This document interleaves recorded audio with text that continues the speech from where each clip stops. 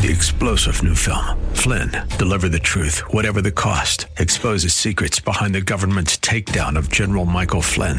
Flynn knew what the intel world had been up to. He ordered the first audit of the use of contractors. This set off alarm bells. He told the truth. He was the most dangerous person for Donald Trump to hire. They had to get rid of Flynn. Flynn, deliver the truth, whatever the cost. Available now. Watch it today. Go to salemnow.com. salemnow.com.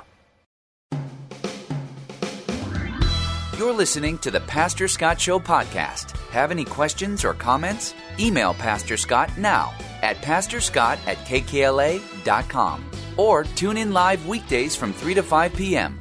And now, here's Pastor Scott. Good afternoon, ladies and gentlemen. Welcome to the Pastor Scott Show. Great to be with you today. The number is 888-528-2557, 888-528-2557. We talk about issues of the day from a Christian perspective, and we'd like to get your perspective as well. The number is 888-528-2557. You know, it's an interesting situation when we talk about the political season, because that officially began yesterday in Iowa. And the season's been going on a long time, right? But the first actual votes happened yesterday in Iowa, and I was wishing that I had predicted on the show yesterday, because I would have got it right. I predicted, obviously, Trump to win, and then DeSantis second, Nikki Haley third, and Ramaswamy to come in fourth. And Asa Hutchinson, I didn't predict was even still in the race. Apparently he was. Might be bad news for you today if you're a Asa Hutchinson supporter, because he did officially drop out today. Maybe you were unaware that he was still in. You got any thoughts about it? I think it definitely means Donald Trump is ahead. I think obviously will probably be the Republican nominee, barring, whoever knows what might happen in this political season.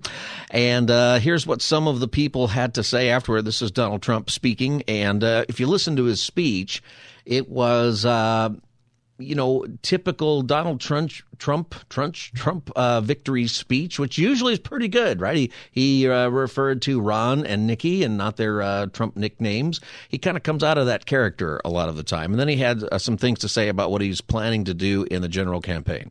Drill, baby, drill, right away. Drill, baby, drill.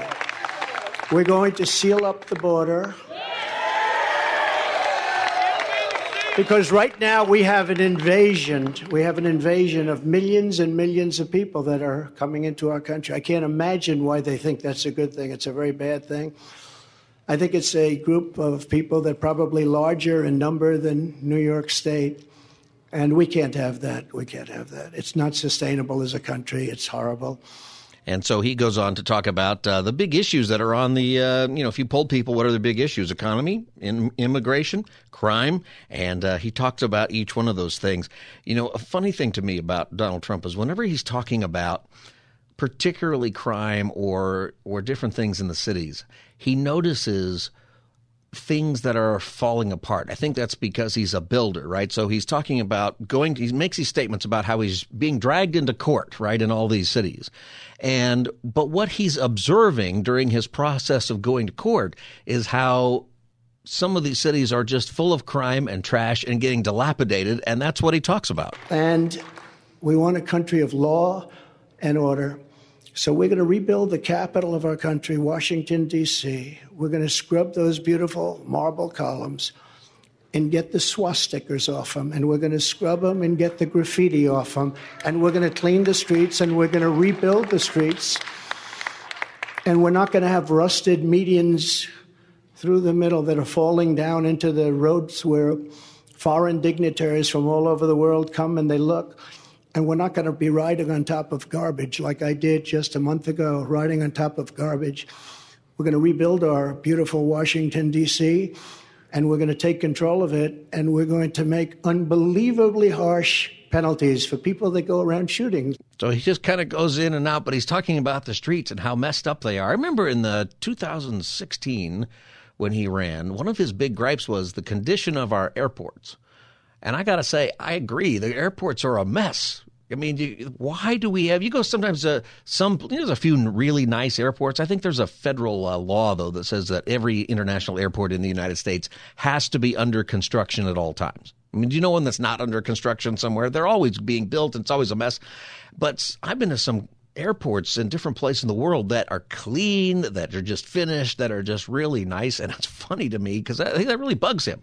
And I don't know if he's got a point or not, but there's something about that really bothers him. And then he talked about this and how people in Iowa, and this is interesting too, about different parts of the country, that has to be paid attention to. Winning candidates are going to realize that elections are always local, and the issues in Iowa are different than the issues in New York. Here's how Donald Trump put that. In Iowa, you don't know what that means, but I'll tell you, this is a different place.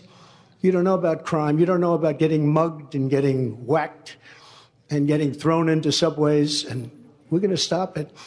And we're going to come down very hard on criminals, and we're going to stop crime in America. You don't know about this in Iowa. You don't know about getting mugged or getting whacked.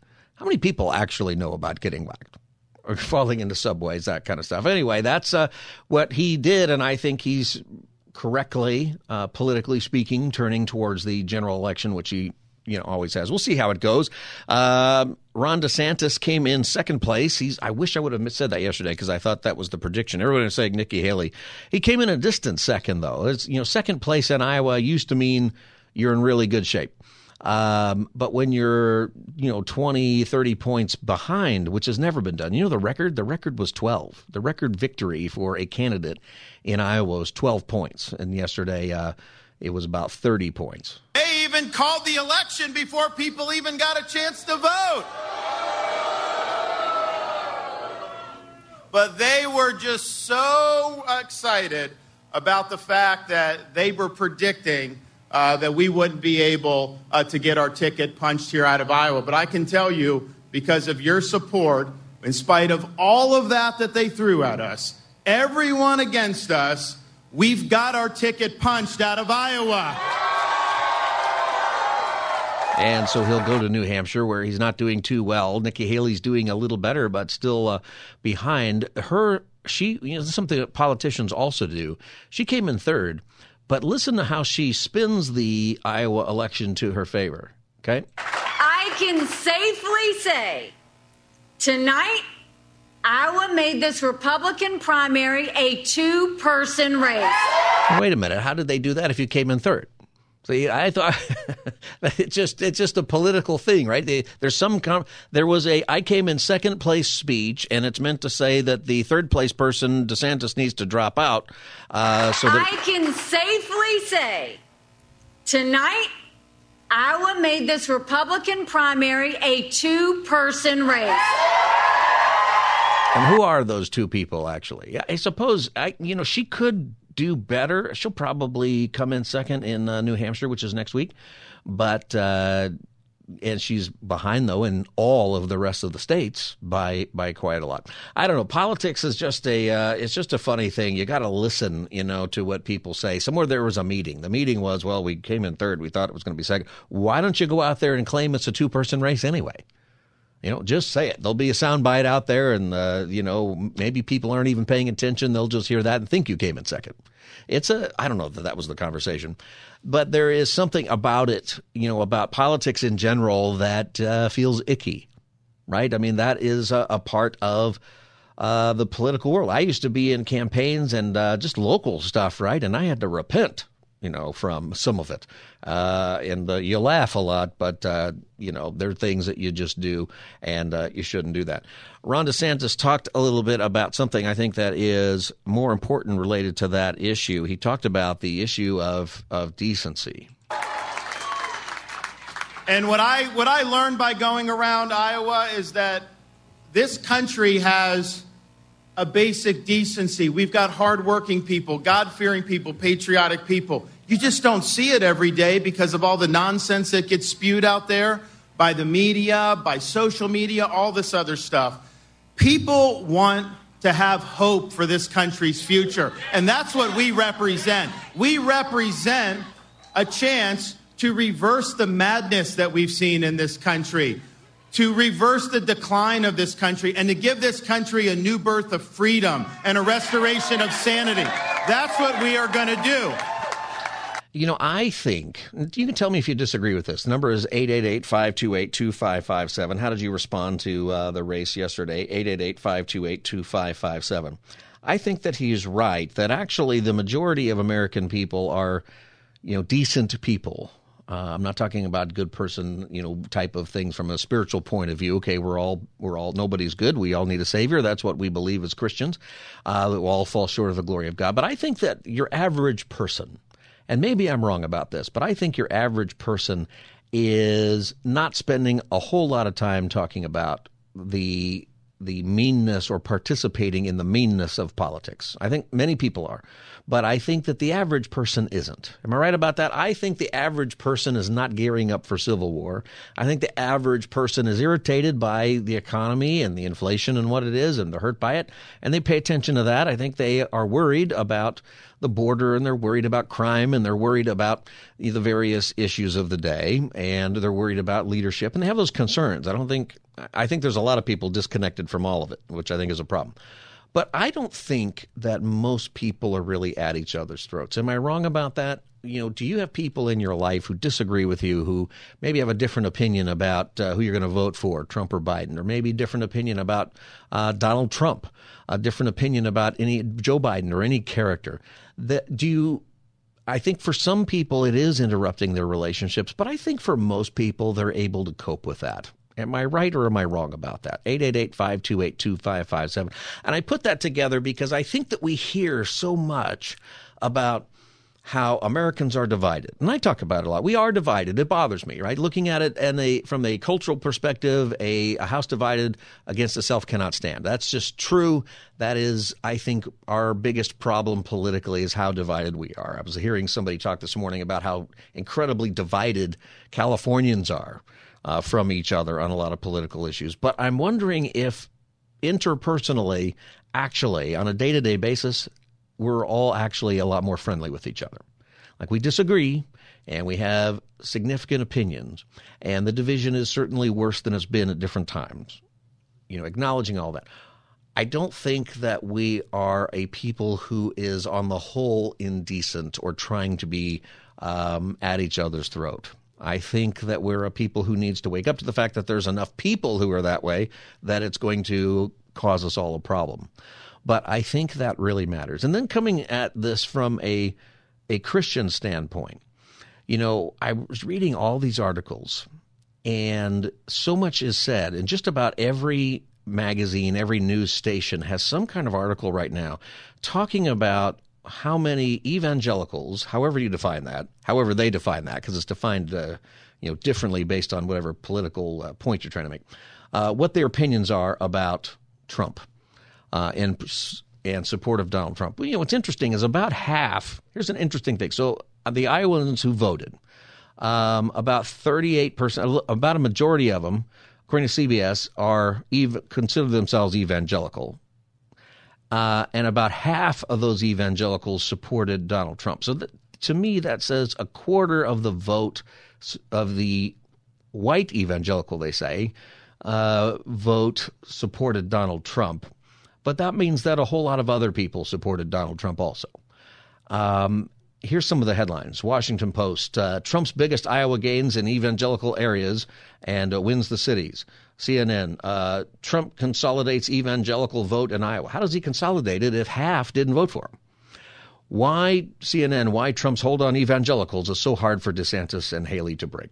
Trump's Iowa. But see, what I'm getting at with this, that is an interesting and important thing here, is I think there are questions that are worth us asking in politics for Christians about how we state opinions about different things. But we should also be aware that there's a political push to classify evangelicals as a certain thing, whatever that is. Trump's MSNBC, Trump's Iowa caucus win shows his power over evangelical voters. Well, half voted for him, but the other half divided between Nikki Haley and Ron DeSantis mostly. Business Insider, Iowa, first-time caucus goers, evangelicals will likely fuel Trump romp. Nobody knows that. You just go through all the headlines at just about every news magazine out there. You find something where this is stated. How do you feel about that as a Christian person? How do you do you feel like this is something that evangelical leaders should address better with respect to politics? It's an interesting problem because personally, I think that it's a problem for Christians when we excuse behaviors or issues that support our side, and we would attack if those same issues were on whatever the other side is. Like if there's an inconsistency, I think that's a problem for evangelicals. I think evangelicals or Christians can talk about the lesser of two evils when there's a binary choice. Okay, whenever if this comes down to Trump and Biden in November, there are other choices. This year, you might have more choices than you've had since the 90s, because you will likely have Bobby Kennedy will be on the ballot, and he's pulling 10 or 20%, depending on the poll. I think you're going to have the No Labels Party, and Joe Manchin will be running. It sounds like he's going to run potentially with a Chris Christie or a Mitt Romney as the running mates. It'll be a Democrat-Republican ticket. That'll be on the ballot. People, I think they might get enough votes to show up at a debate, if there are any debates, which I wouldn't be surprised if there are not this year. How do you decide as a Christian how to vote? You want to talk about that? Or is it just too sensitive? This is the Pastor Scott Show. Number is 888-528-2557. 888-528-2557. Things that concern me are inconsistencies with anything. And, when both sides do this, right? If my side's doing it, it's okay. But if your side does it, it's bad. You can't do that. It has to be bad across the board if it's bad, or good if it's good. You have to be, I think you've got to be, when it comes to character and when it comes to policy, you got to be consistent.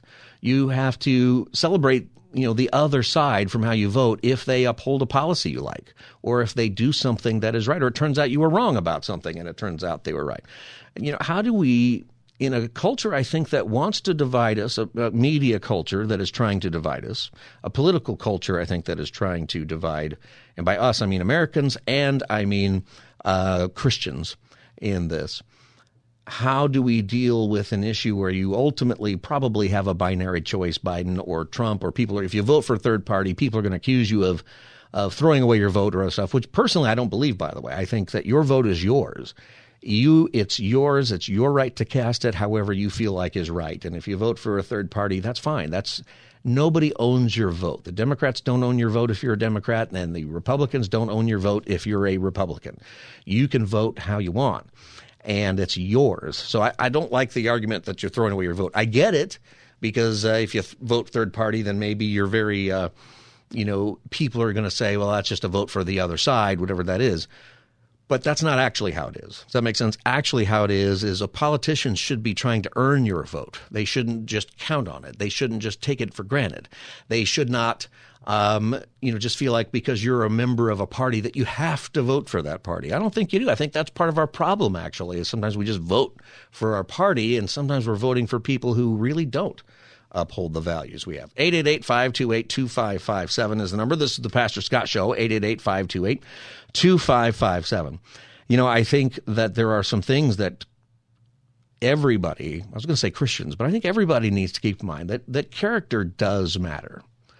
And be careful in these races of accusing the other side of having bad character and your side of not having bad character, because there's character questions across the board that are there. And something I think that we need to be consistent about with politicians and leaders, but in every part of our life, is that character matters. Nobody's perfect, and no one is going to have a perfect record. Everybody sins, and everybody struggles with something. There's something that people give in to temptation more than everybody has that, including your leaders, including your pastors, including everybody that you know who's a leader. But character does affect your whatever comes out of you eventually.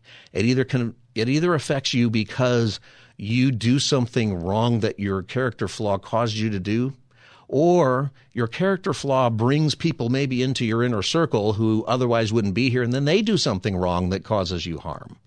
Does that make sense? There is some place where whatever it is in our character that we aren't confessing, that we're not repentant for, we're not penitent for, that somehow that's going to come out in our life. Somehow it will impact our life in one way or the other. 888-928 or 528, don't call 928, 888-528-2557, 888-528-2557. Inet in Simi Valley, is it Inet? Do I have that right? Yeah, Enet. that's right. How are you? I'm good. How are you?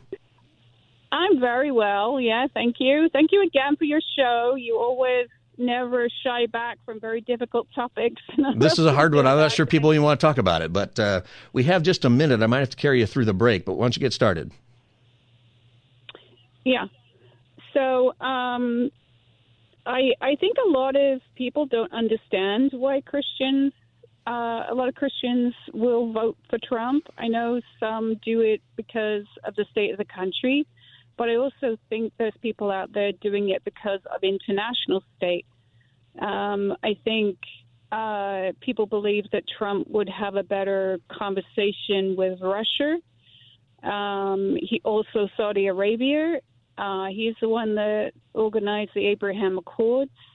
His son-in-law is connected to Netanyahu and is Jewish, and so there's a connection with Israel in a personal And can you hold on? Can you hold on through the break? We got to take a break. So I want to continue with that. And, people might have different opinions one way or the other, but people have a reason, I think, most of the time that isn't just being a zombie. 888-528-2557. We'll be right back. Pastor Scott Show. You're listening to the Pastor Scott Show podcast. Have any questions or comments? Email Pastor Scott now at pastorscott@kkla.com or tune in live weekdays from 3 to 5 p.m. Now, back to the show. Welcome back, everybody. Pastor Scott Show, 888-528-2557.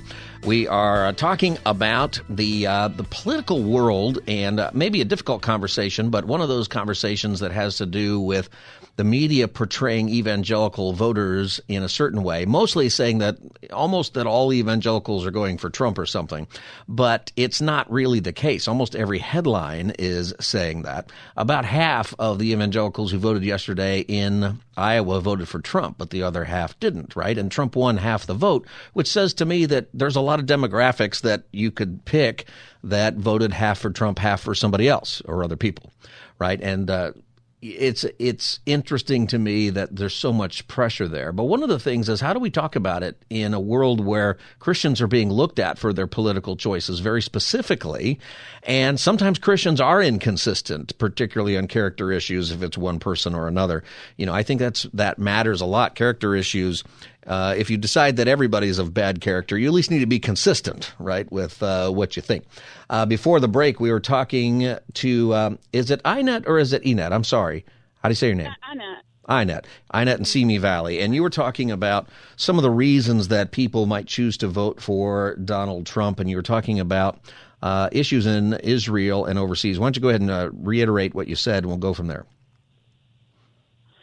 Okay, so what I said was a lot of people don't understand that maybe 50% of all evangelicals have a greater agenda or purpose for choosing Trump, and that probably is Israel and the international situation that we have with Iran and Yemen and the Abraham Accords, which were supposed to bring somewhat peace to Middle East, were during Trump's presidency, and his son-in-law was very responsible for putting that together. Yeah, the Abraham Accords, for people who don't know, were a series of agreements between Israel and Arab countries that were brokered by the United States. The idea was to normalize diplomatic and economic and cultural relationships between Israel and those countries. And it's a big deal because many of those countries, just like Hamas and what you're hearing, part of their founding is the idea that Israel shouldn't exist. So if you create a treaty where Saudi Arabia or United Arab Emirates or these countries acknowledge Israel's right to exist through diplomatic relations, it's a breakthrough, and the Trump administration was successful with that up to a point. So now you're faced with Russia being a problem, Syria being a problem, Iran having all these tentacles of Hamas, and the Golan Heights area, up in northern Israel. I can't think of the name right now.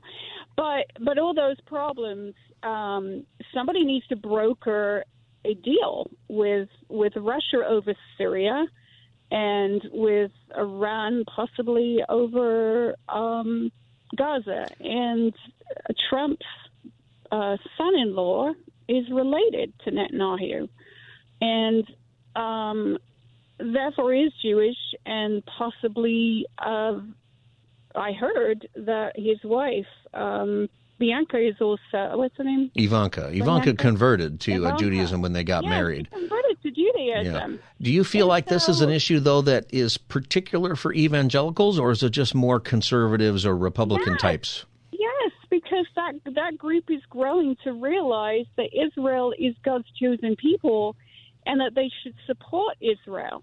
It even says, in Scripture that Christ is going to return to Israel on the Mount of Olives. And more Christians are understanding that, the Ezekiel 38 passage about, Gog being there and going against Israel. And so... do you think people feel like the other party is anti-Israel? Like from a Christian perspective, is that why? Of evangelicals? Yeah. No, I think it's fear. I think a lot of evangelicals fear the situation with immigration and terrorism and homelessness and the states of the street and the crime is terrible. But they see Trump as their savior because he's always proved himself to be strong, even though he's not that.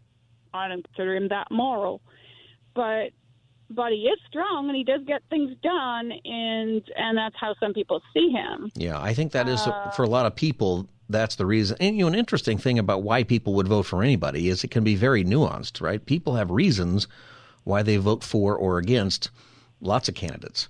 And, how do we, as Christians, I think Christians get criticized for, or the media is trying to criticize Christians for supporting Trump or blame Christians maybe for Trump, even though half the Christians, at least in Iowa, didn't vote for Trump. Why do you think that is, and how does a Christian respond to that kind of criticism? Because he's not a moral person. Yeah. He lies. Does it help a Christian to acknowledge that? Court all the time. Yes, I think to some people, moral values is extremely important. It's often how Christianity is perceived by people. To be helping the homeless. You don't hear him talking about the homeless and helping them, but you do with Biden. And I'm not taking sides here. I'm being very objective in what I'm saying and saying he cares about the state of the streets, does Trump, but he doesn't mention about homelessness being something that, caring about exactly. I haven't heard him ever say that, and I'd stand to be corrected. There's a difference in rhetoric, right? The rhetoric that people use has an impact, maybe more than the actual policies. The policies make the difference, but the rhetoric is what people hear and respond to very often, I think. Yes. And he would just do it by force to get people off the street. Yeah. And I don't know what would happen to them. So I think that's where there's a division, because Christians look at things just like everybody looks at things more important than others in their own sphere of experience. Yeah. That's how I explain it. And that has a lot to do with how people vote. Annette, I thank you very much for your call, and thanks for listening to the Pastor Scott Show. I want to get to some other calls here. 888-528-2557, 888-528-2557. Eric in L.A., welcome to the Pastor Scott Show. Thank you, Pastor Scott.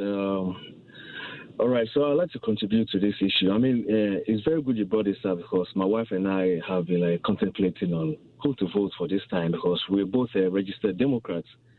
But for the past few years, with the way things are going on in society, the Democrats have moved too much to the left, and some of their policies don't align with our beliefs as Christians.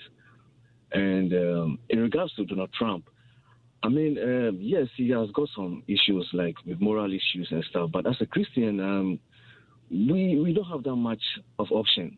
We don't have any option now, because, I mean, who am I going to vote for? I mean, it gets scary when you're a Christian, you see what goes on in society now. So, I mean, I believe most Christians are putting the moral side of Trump aside and try to vote for their faith and try to change things as a Christian kind of view. Do you feel like it's kind of a lesser of two evils kind of vote for many people? Yeah, that's what it looks like. But, I mean, the most important thing is, as Christians, I mean, we should try as much as possible to make our voice be heard through the vote. If not Trump, if DeSantis, that's good. But from the way things are going, I mean, as the previous caller said, Trump's more like stronger. He has been a president before. People have seen what he did, although he didn't achieve everything. But, people have seen what he did, what he was able to achieve. So, a lot of people are trying to, going for him for the second time so that things could become better. Yeah, that's an interesting call. I think a lot of people have your perspective. Is it's sort of like, well, I got to look at it from a policy standpoint. If the character issues or behavior or just personality, rubs me the wrong way, what policies need to be instituted? A lot of people are going to vote that way. Eric, thanks for calling the Pastor Scott Show, 888-528-2557. Vernon and Lake Elsinore, welcome to the Pastor Scott Show. Hi, Pastor. I just got a question. First of all, I'm either Democrat or Republican. I really don't believe in the system or trust the system. I voted for Yahweh Yeshua a long time ago, so I truly trust in God. I never read anywhere in the Bible where it says any man in office is going to make this world better. Yeah. But anyway, one of my things is when Trump got this little saying, "Make America Great Again," I really want to know what does he mean by that. When was America great, and who was it great for? It surely wasn't great for the Indians. And it hasn't been great for blacks. So I would like to really know, what does that slogan mean? Because if I'm missing something, I'm going to go buy me a hat today. So, make America great again. Make America great again. Could someone please explain that to me? Because besides that, I understand when Satan got kicked out of heaven, he came here. So this world is governed by Satan. So I have never read anywhere in the Bible where it says any man in office is going to make this world better. It's not. Things are going to get worse. But I just trip off of that saying, "Make America great again." Yeah. And when, so that's it. That's all I got to say. All right. Hey, I appreciate.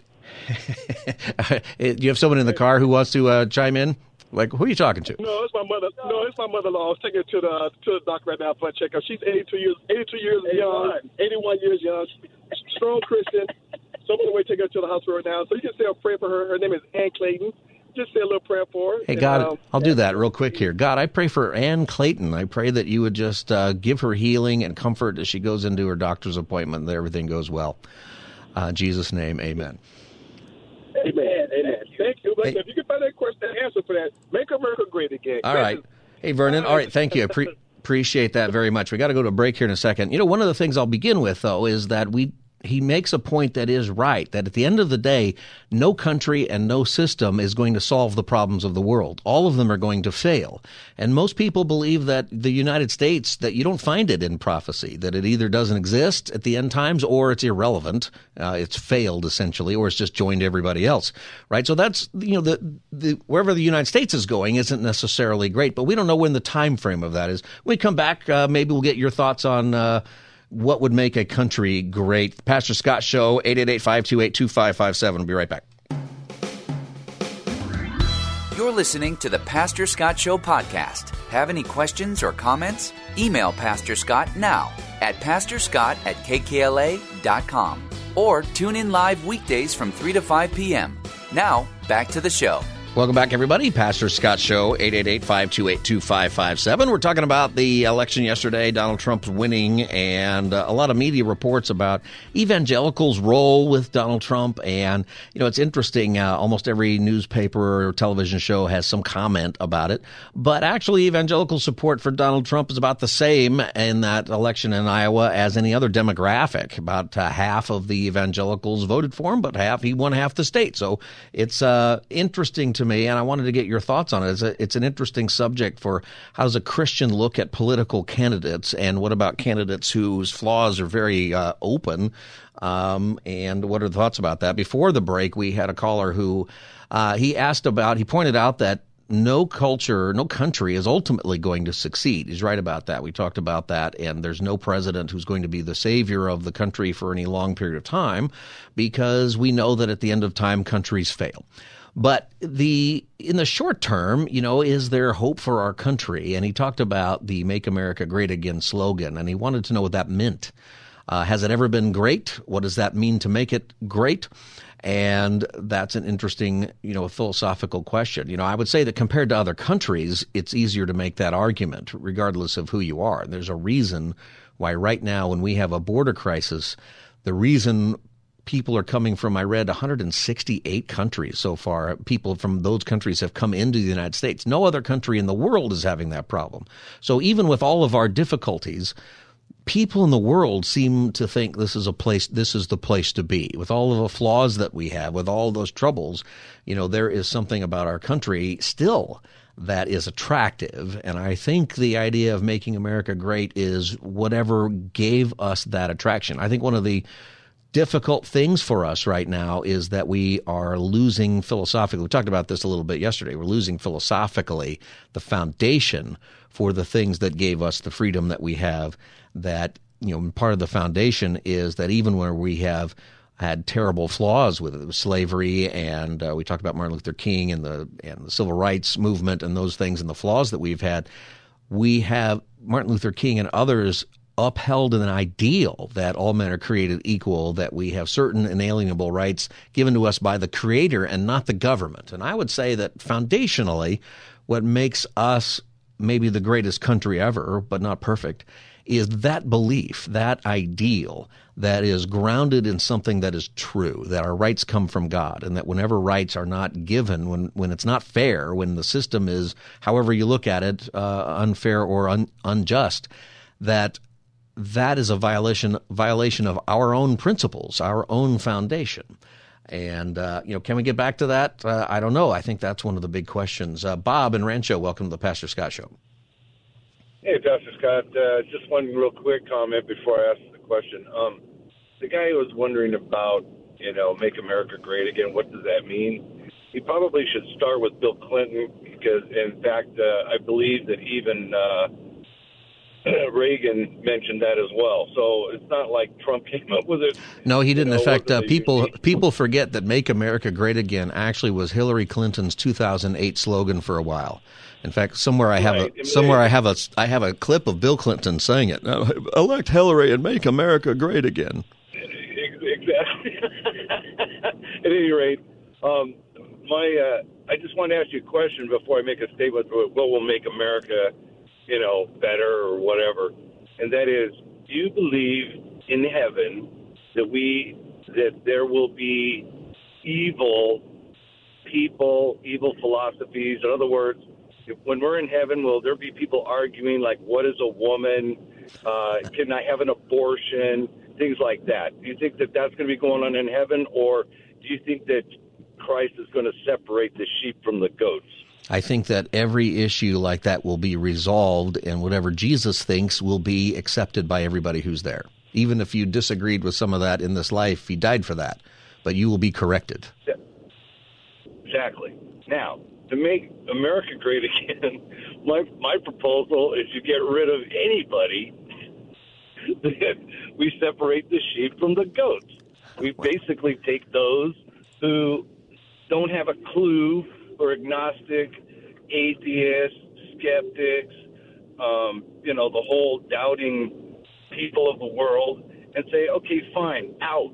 You can go out and live someplace else. Maybe we'll have a nice island for them to all go to or whatever. But I can't imagine if we got rid of all the nutcases that are around now and on the news media and everything else that are causing alleged problems. So they're not problems for me. I understand what a woman is. I know what, that abortion is wrong, and there's certain basic Judeo-Christian beliefs that I hold on to, not because I'm a genius, but because God's a genius. Yeah. And when you read Romans chapter 1, it is very clear in there about God giving people over to a depraved mind. And that's what we're dealing with, which makes this country unbelievably unsatisfying to live in, at least for those of us who can see the difference between the forest through the trees. Well, and you know what, Bob, I'd tell you a couple of things. First of all, Jesus is the only one who gets to separate the sheep from the goats because he knows the heart. And I think that our job in the meantime is to be persuasive, right? To share the gospel, to teach what is the Bible says is true about male and female, about God creating us, those kinds of things, and to hold to those things. And I hate to say it, but if you really could just put crazy people on an island, I think you would just discover that there's a lot of crazy people still left. And that, at the end of the day, we would find ways to have our own screwy philosophies get uprooted from our own brain. Well, I don't think that biblical beliefs are screwy philosophies. They're not, but Christians have never held to it. I mean, even in our own country, right, where we had the best philosophy ever in the Declaration of Independence, best in human history, right? We didn't offer that to people who were slaves. The slaves should have been freed immediately, but we came up, including Christians, came up with all kinds of reasons not to do that right away, and then we had to fight a war about it. And I think that we would find the same problem because of sin and the fallenness of man. We would still have one problem after another. Does that make sense? But don't you believe that? Yeah, but don't you believe that the Christians, the abolitionists, were primarily Christians? Now, I'm not saying there were Christians that were on the wrong side of the slavery debate, but that's only because, and we don't understand their understanding of Scripture or anything like that. Well, God will judge their heart at the end of the day, but we have to try to be persuasive and to be a people of humility and repentance. And I want to take some other calls, Bob. I appreciate it. And I think a lot of people kind of think about those kinds of things, but we have to realize that all of us fall short of the glory of God. Not everything that everybody believes, even your best Christian, whoever you might think that is right about everything. You become right about everything when one day Jesus tells you.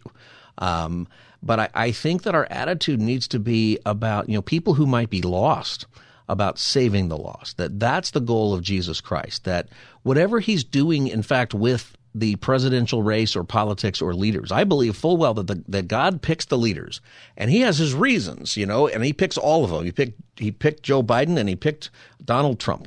And maybe the reason he picked Donald Trump is because Donald Trump put the United States Embassy in Jerusalem from Tel Aviv, and every president has always promised that, but Trump got it done, and that will somehow play a role in the end times because God is looking towards the redemption of the world. And I think that whatever God's reason is for Joe Biden being president, we may never understand that, but there is a reason for that, and it has to do with, at the end of the day, the gospel of Jesus Christ being preached to the world so that everyone will hear it, to all nations. That's God's agenda. His agenda is not one country over another, except he has promises to Israel that I believe he will keep and fulfill those things. But even that is all about the salvation of mankind through Jesus Christ. And we've got to focus on that. Whatever you think about the politics of all of this, and it matters, and I think it matters as citizens. I don't like the direction our country is going. I don't like it that we're changing the definition of woman, and I don't like it that suddenly men can have babies, and I don't like that there's pornography in the schools. I don't like it that there are so many kids struggling to know how to read. I don't like the poverty that we have. I don't like how the system is stacked against, I think, people, the education system in inner cities who need to learn how to read. That's how you get out of poverty, is you get educated. We know that in every culture of the world. I don't like any of that. But at the end of the day, what I want is people to know Christ. And I want our country to do well, but I also know in the back of my mind that one day God's plan is that the world will turn against itself and against Israel, and then there'll be an opportunity, I think, to confess Christ or not.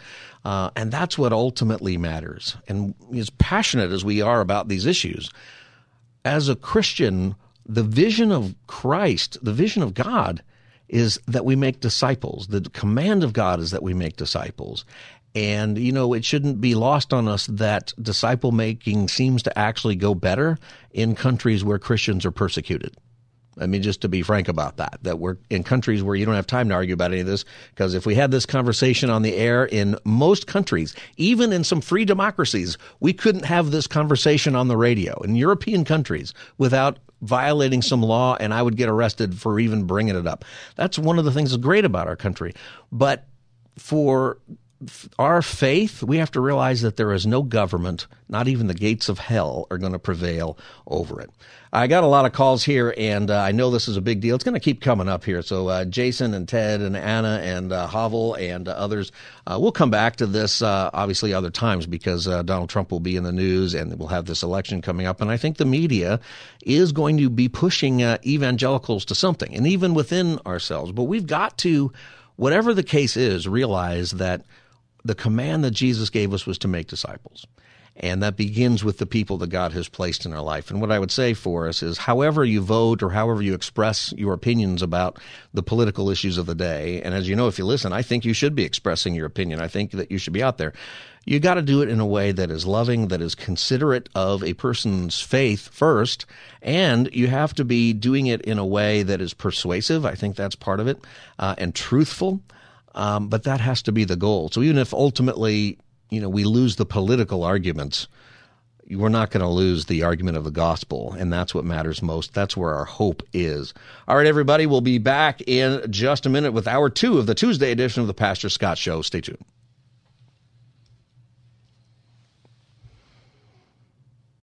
Three-star General Michael J. Flynn, head of the Pentagon Intelligence Agency, knew all the government's dirty secrets. He was one of the most respected generals in the military. Flynn knew what the intel world had been up to. He understood its funding. He ordered the first audit of the use of contractors. This set off alarm bells.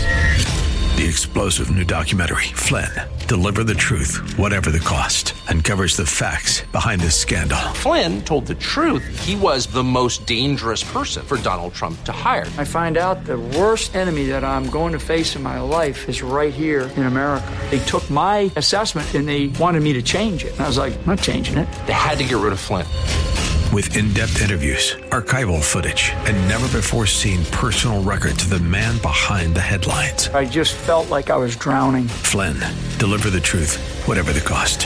Available now. Watch it today. Go to salemnow.com. salemnow.com.